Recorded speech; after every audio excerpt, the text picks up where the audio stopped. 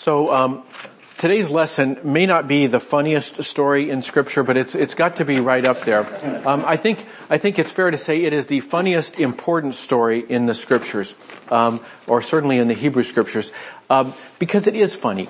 We don't think about, if somebody talks about, the plagues of Egypt, probably the frogs are not the first one that comes to mind. We think of the river of blood or the final terrifying plague at the end of this sequence of stories. But the frogs are like a period of comic relief almost as we kind of get ready for some really dark things that are coming down the road at us. It's like a moment of release of the tension.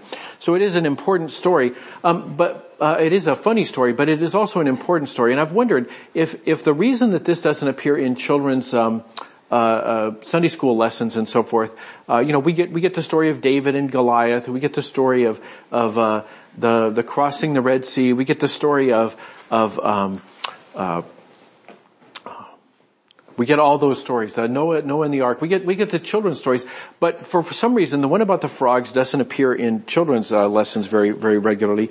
And I've wondered if the reason for that is because of the lesson. The lesson is an important lesson that is for grown-ups, and maybe it makes grown-ups feel a little uncomfortable when we go there, because it is a lesson about being present in the moment.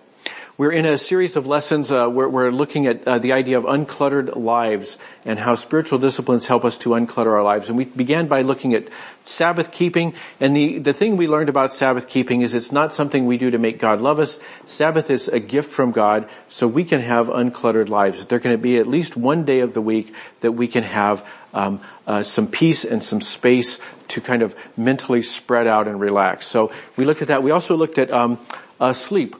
We looked at the idea that sleep is a gift from God, that God is not unhappy when we sleep. God actually loves to watch His children rest. And if it's good enough for Jesus, it's good enough for us. We looked at the idea of forgiveness, and the idea of forgiveness is that it's not something we do so that God will love us. It's something we do because we want to be like God, who is a forgiving God. God doesn't want us to have to carry the burden of anger and resentment around with us, so we forgive in order to be like our forgiving God. And finally, we looked at the idea of prayer, specifically the type of prayer that we do when we don't know what we can do. When we've done everything we can do, there's nothing we can do to face particular problems. We pray and give them to God, that we have a Lord who fights our battles for us, and we don't have to carry that burden either. So we've looked at these different types of spiritual disciplines that are designed to give us simpler and less cluttered lives. And today we're going to look at a discipline around being present in the moment. And this is something that is very difficult for us because we live in a culture that is obsessed with the idea of multitasking.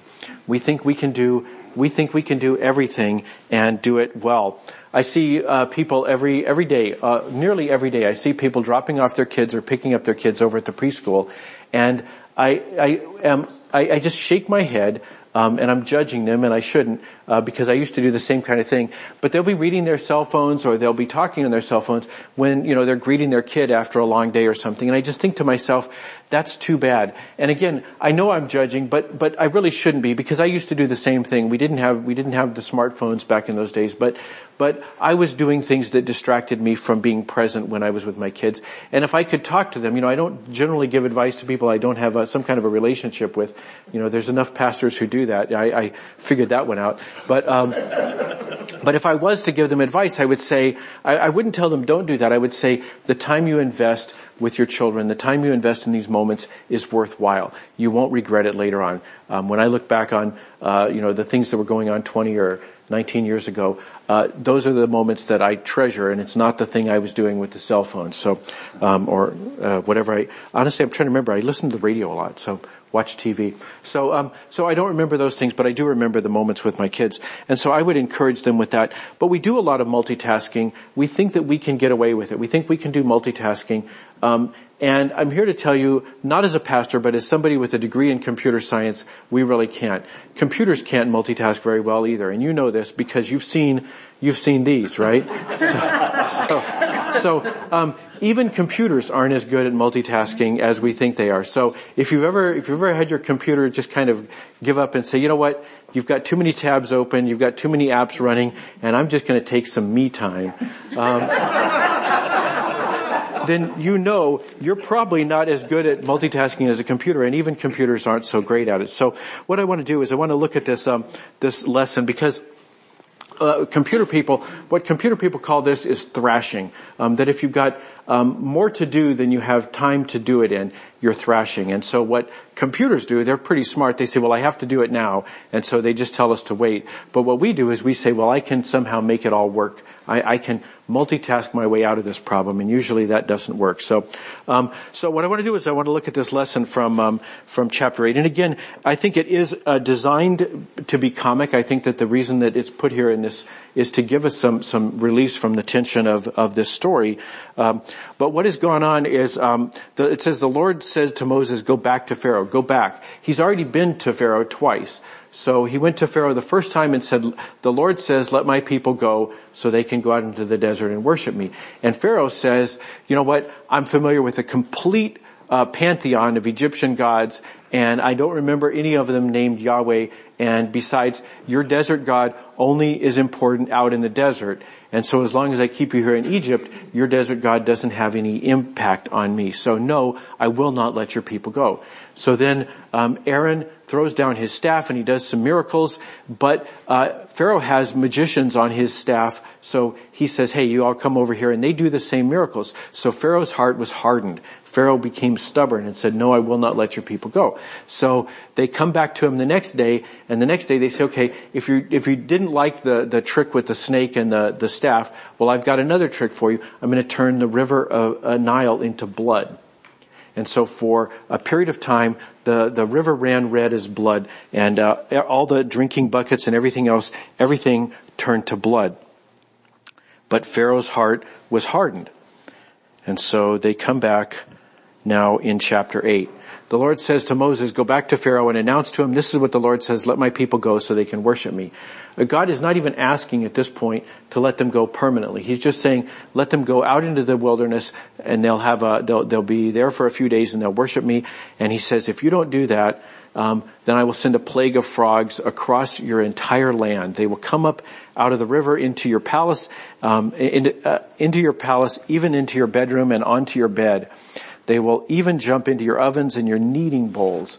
Frogs will jump on you, your people, and all your officials.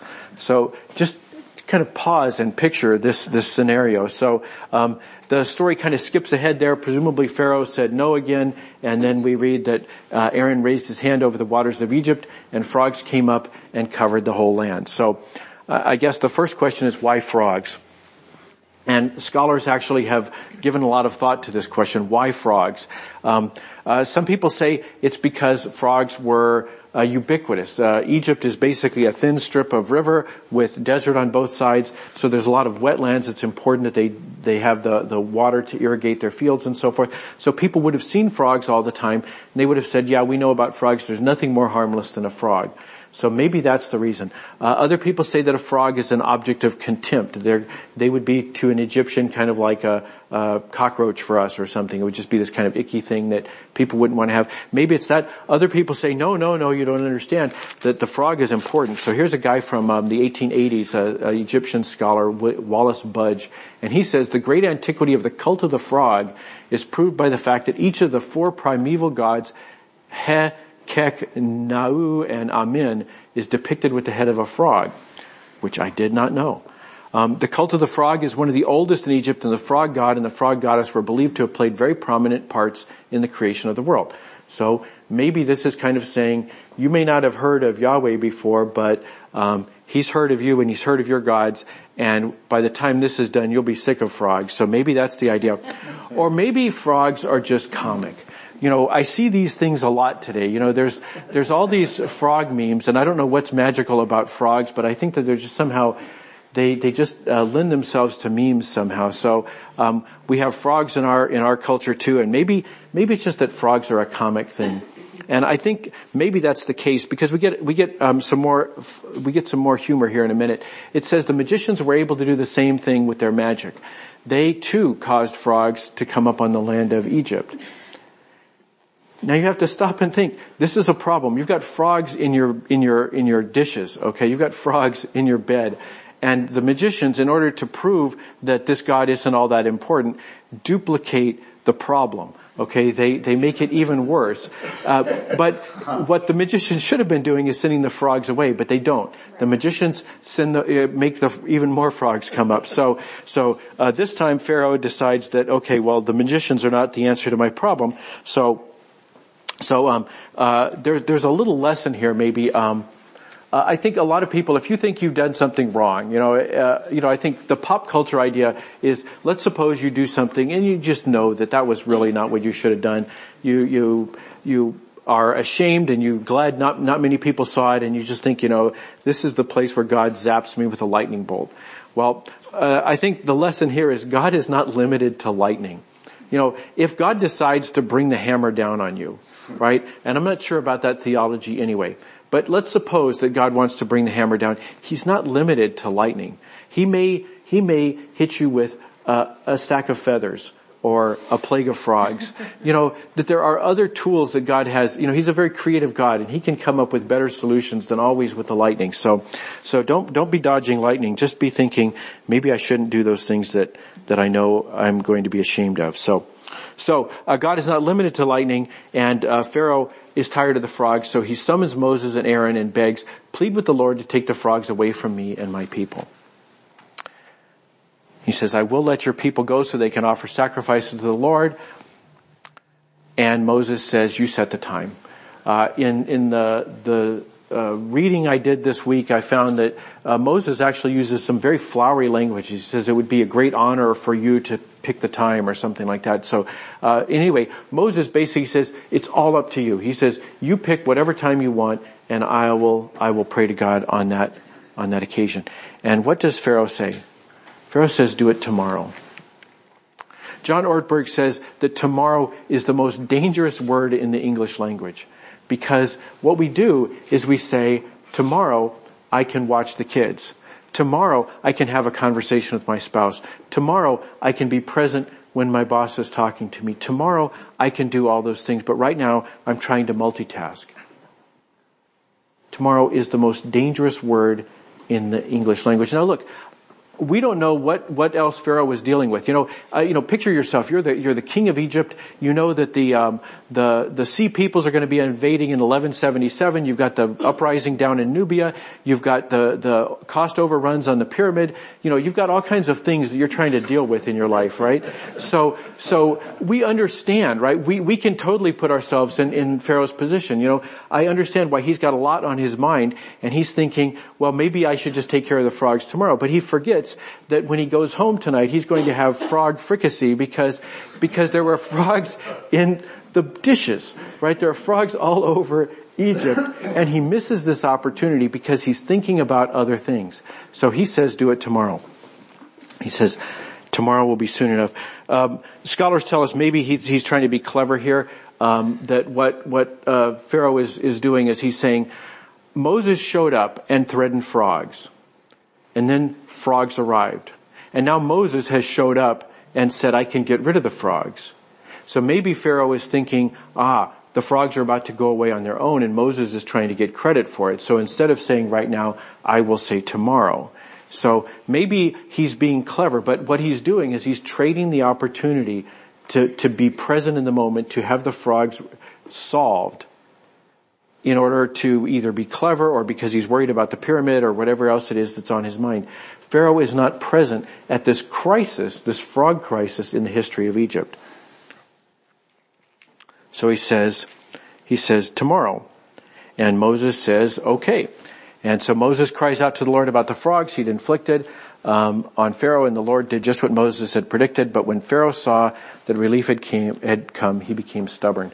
I like our translation actually is better. The first time I ever read about Pharaoh's heart hardening, it was sometime in the 70s, and people would talk. My next door neighbor, Mr. Gwynn, he had a hardening of the arteries. And so when I first heard hardened his heart, I was thinking Pharaoh got sick and had to go to the hospital. And so I don't know what it used to mean 100 years ago, but today that's kind of the first thought when I hear about Pharaoh's heart hardening. So I like our translation says he became stubborn, because that's what he did. Pharaoh decided, I don't have to deal with this. The frogs went away anyway. I promised that I would let the people go, but I'm not going to. He said, relief came, and I'm not going to do anything about it. So, what is the application? What do we do with this? Well, the first application is we should not let disobedience harden into a habit.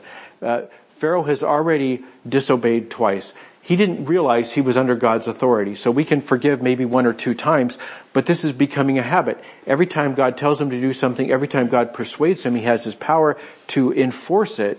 Pharaoh doesn't do it. So he's allowing his disobedience to become a habit. And there's a lesson we can all take. If God is nagging at your heart, if God is telling you in your head, you really need to do something, don't let your heart be stubborn. Go ahead and do it. Because there's a danger that disobedience will become habit. Later on, the Israelites will say this about themselves. They'll say, we do this too.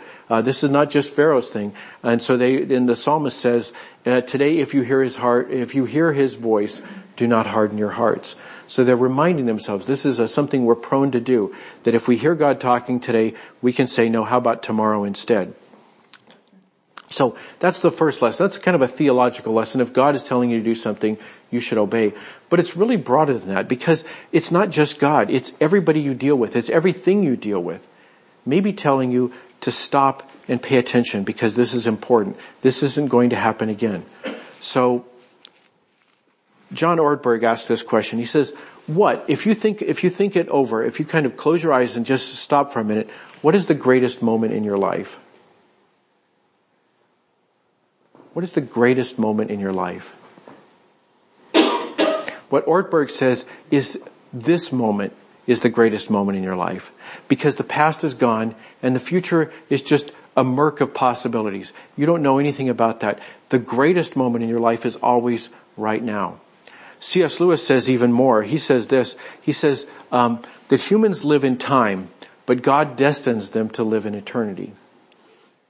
And so he wants them to attend to chiefly to 2 things: to eternity itself and to the point in time which they call the present. For the present is the point at which time touches eternity. Essentially, the moment that is closest to being like eternity is now. That in eternity, we don't think about the future and the past. Everything is a present now. And I don't know what that's like, but that's where God dwells, and that's where God wants us to dwell. God wants us to live in eternity, and the best training for living in eternity is living now.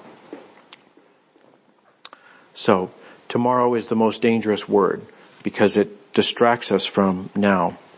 So how do we do this? Well, step 1 is to put down the phone. And again, I'm not telling those instructions to people who come to the children's world, because that's not my job. But I'm your pastor, so I get to tell you this. So that's the relationship I have. Put down the phone.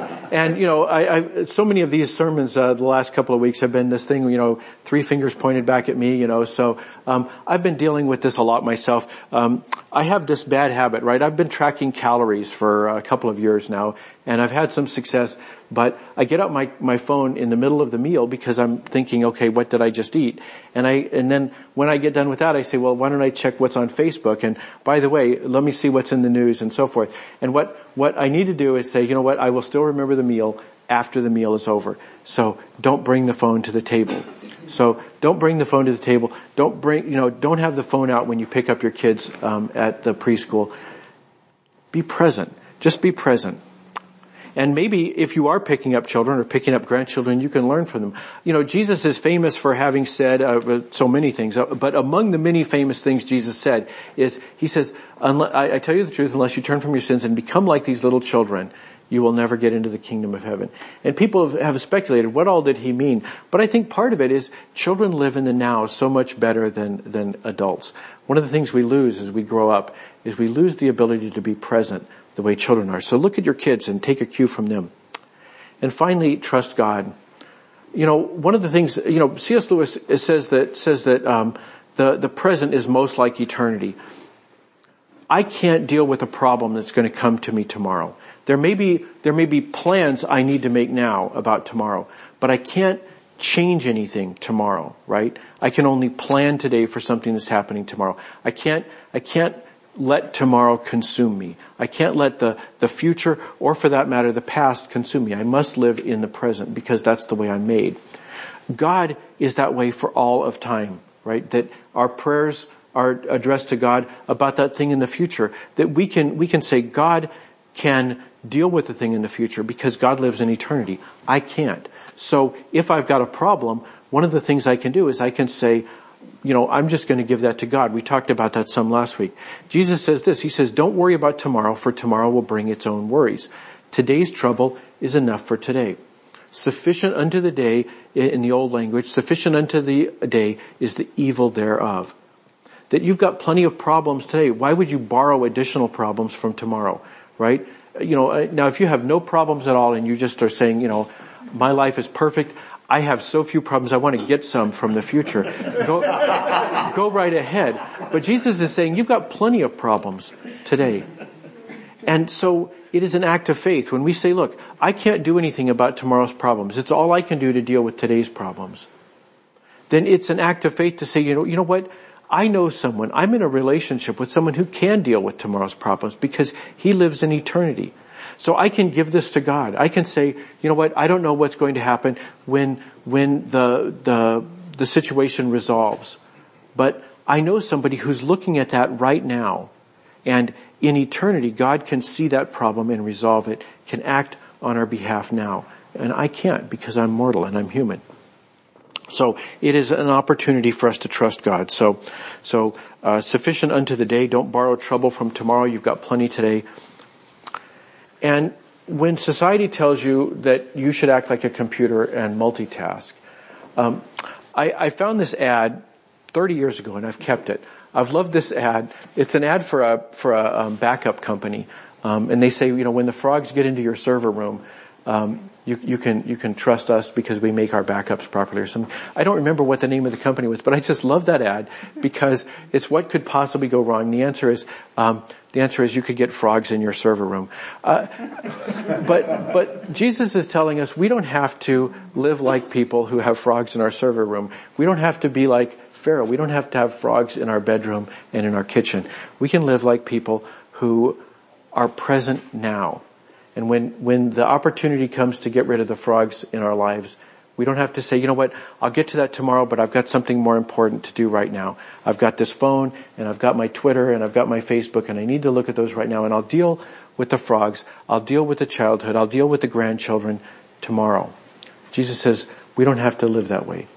We can become people who live in the present. Let's be that people. Let's pray. Heavenly Father, we thank you for the scriptures, for this silly story of frogs in the bedrooms and frogs in the kitchens. But Lord, we realize that too often we are like Pharaoh. We have the opportunity to be present, to deal with a situation right now, and instead we say we'll do it tomorrow or the next day. We push out the things that are important into the future, so we can deal with trivialities today, Lord. Help us to put our priorities right. Help us to live in the present. Help us to deal with today's troubles today and not borrow trouble from tomorrow. We pray all these things through Christ our Lord. Amen.